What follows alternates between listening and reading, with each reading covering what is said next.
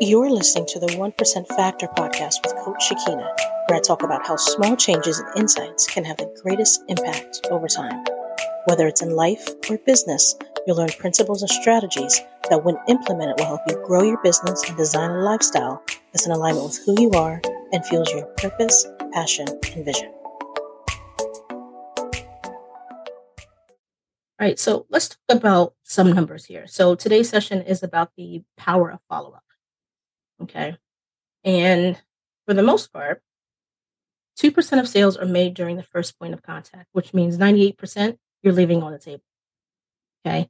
The 60% of customers say no 4 times before saying yes. So I want you to think about how many times you actually follow up with your current prospects. Many of you don't do that.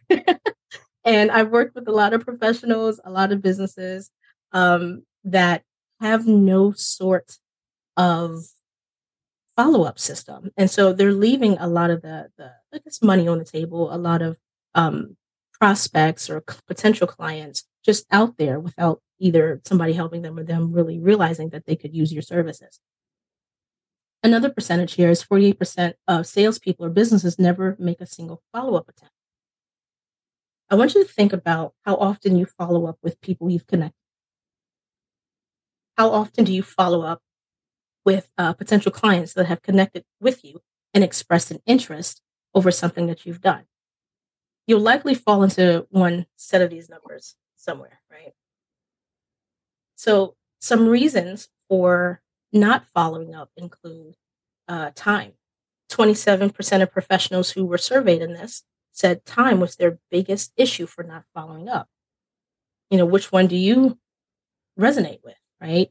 23% lack of resources. They don't have the people, they don't have the tools, they don't have what they need in order to follow up promptly or consistently. And 11% of those professionals said they just don't know what to say, right? So you want me to follow up? What am I supposed to say in that follow-up conversation, right? And so I'll talk a little bit about that today as well. And I'm going to add a couple other reasons here based off of my experience. Some people just don't have systems in place, and some of those systems can be, it's very, very simple, and it doesn't have to be anything complicated. And yet people want to make things more complicated than what they are sometimes. And so your follow-up system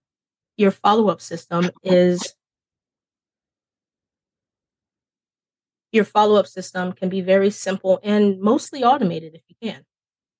Then there's the mindset issue of the fear of being salesy, annoying, and pushy, right? And I know many of you have that feeling of, I don't want to annoy them. I don't want to, bother them. I don't want to, I don't. Fun fact though, right? Despite how you feel about following up with people or having sales conversations, you're running a business and not a hobby. Right. So unless you want to continue to have a hobby and not be able to support yourself or have the financial freedom that you like, or the vacations, or the buy whatever it is that you like, right? At some point, you're going to have to have a conversation and make a sale and just ask. So I know some of y'all are going to hate me for this. I know it, but let's do a little calculation. Right. I can hear the people, really, we got to do math. Yeah, we got to do math. Yeah, we got to suck it up, Buttercup. We got to do some math here. Okay. So I want you to think about, in the last 30 days, I want you to get your best note-taking thinking and follow me here. Okay. And write it down as we go. But in the last 30 days, how many potential clients contacted you? They expressed an interest. They want to work with. Write that number down. Then I want you to subtract the number of sales made on the first contact. So they reached out to you, you had a conversation with them, and they said, yes, I'm going to buy your thing. I want you to write down how many people actually said that. So for example, let's say 10 people in the last 30 days contacted you. Let's say you made 1 sales out of that initial contact. Now you have 9 non-sales potential clients. Okay. So 9 non-sales. Then I want you to take that number and we're going to carry it over to another calculation, if you will. So take the number of non-sales that you have, and I want you to subtract how many people you reached out to on a second contact that actually made a sale. So, for example, let's say, well, moving on for a little bit. So, the number of non-sales that you have subtracted by the number of sales made on a second contact, which will give you the number of potential clients left. And then from the number of potential clients, I want you to multiply that by your average sales price. That's going to tell you how much money you left on the table. So, an example. So, carrying over, you have 9 people that were left from the previous calculation. You made a second follow-up call. One person decided to buy your thing, which leaves, in this example, 8 people left, 8 potential clients. Now, if you multiply that by your average sale price, let's say it's $1,000, and if you have a higher ticket item, this is $8,000. If you have $2,500, $3,000, $10,000 worth of services, that's your average sales price. That's how much money you're leaving on the table. So I'm going to ask you, are you happy with your number? Probably not. Probably not, right?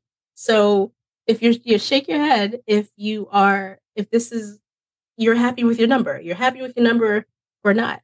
But the power of following up is just this. You give yourself an opportunity to recoup that. But based off of the numbers that we talked about earlier, 2% of those conversations that you have are going to result in a sale in the first time. So the power of following up is building the connection, building, what you need to bring people back into your ecosystem. So hopefully that makes sense. So I want you to commit to following up today, because following up is your lowest hanging fruit, if that makes sense. So it's the easiest thing you can do with the least amount of effort. You can connect with people who have already expressed an interest in your services. So your battle is halfway done. You just got to continue the conversation and a follow-up. And this is something that you can do in the background while you work on higher end activities, right? Especially if you can automate a lot of these things. So let's talk about really creating a very simple system. We're going to outline your system in the next few moments just to make sure you have one, right? Because I want you to walk away with at least something that you can do for your follow-up system. So again, take your best note-taking thingy out and just follow along, right? So if you have any questions as I do this, just raise your virtual hand and we're going to go from there. But creating your system is going to start with an outline. It's about when. Think about when, right? When are you going to follow up? What's your frequency? Is it going to be, 2, 3 times, 4 times after it, after you have the initial contact? Is it going to be via email, via phone call? That's the how part of here, right? How are you going to follow up? Who's going to do the work? Because it may not be you. Okay. For those of you who have assistants, for people who you can hire out, who's going to do the work? And then what are you going to say? Right? So simple outline. When are you going to do it? The frequency. How are you going to follow up? Who's going to do it? And what are you going to say? So a quick thought about that, writing down your quick thoughts about this. Frequency when it comes to frequency when it comes to follow up. It depends on how you're following up. So if you were following up via email, it's somewhere between 2 to 4 emails per touch point, right? Per person. And that can be depending on the industry that you're in.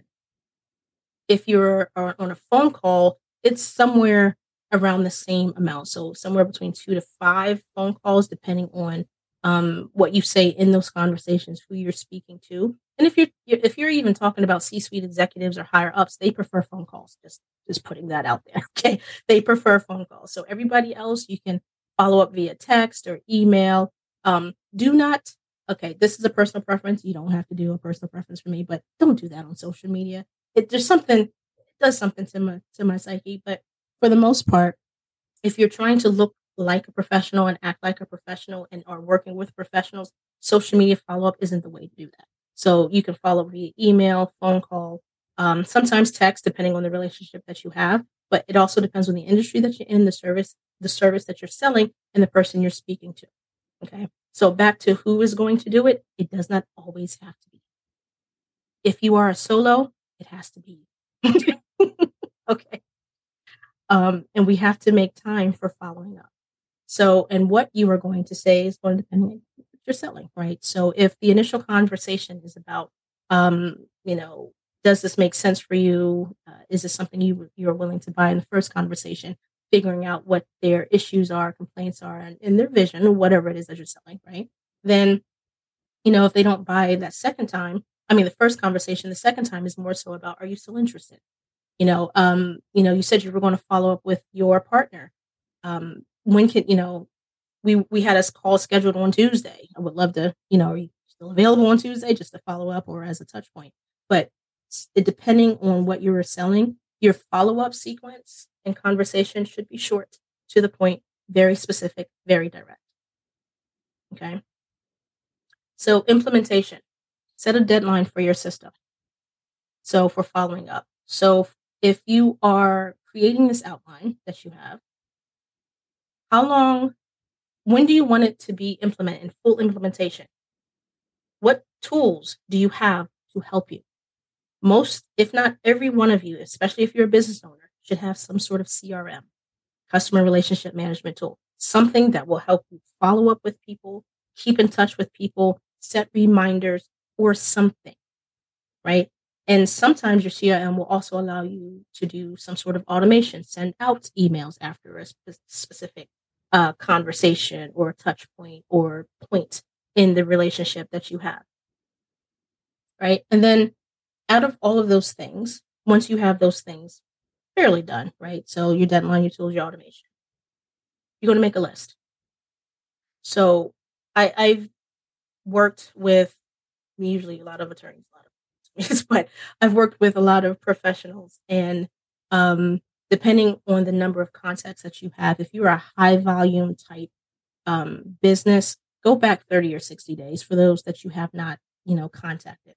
If you are like a higher ticket item and you don't really rely on high volume, go back 4 to 6 months.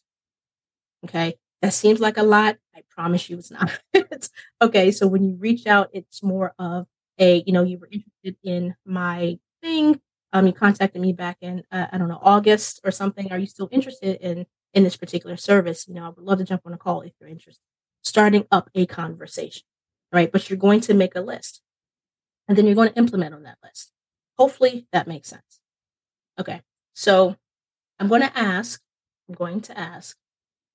based off of everything that you've heard, what one thing are you committed to doing this week? And what are you going to do differently? So I'm going to open the floor for questions and I'm going to stop the recording.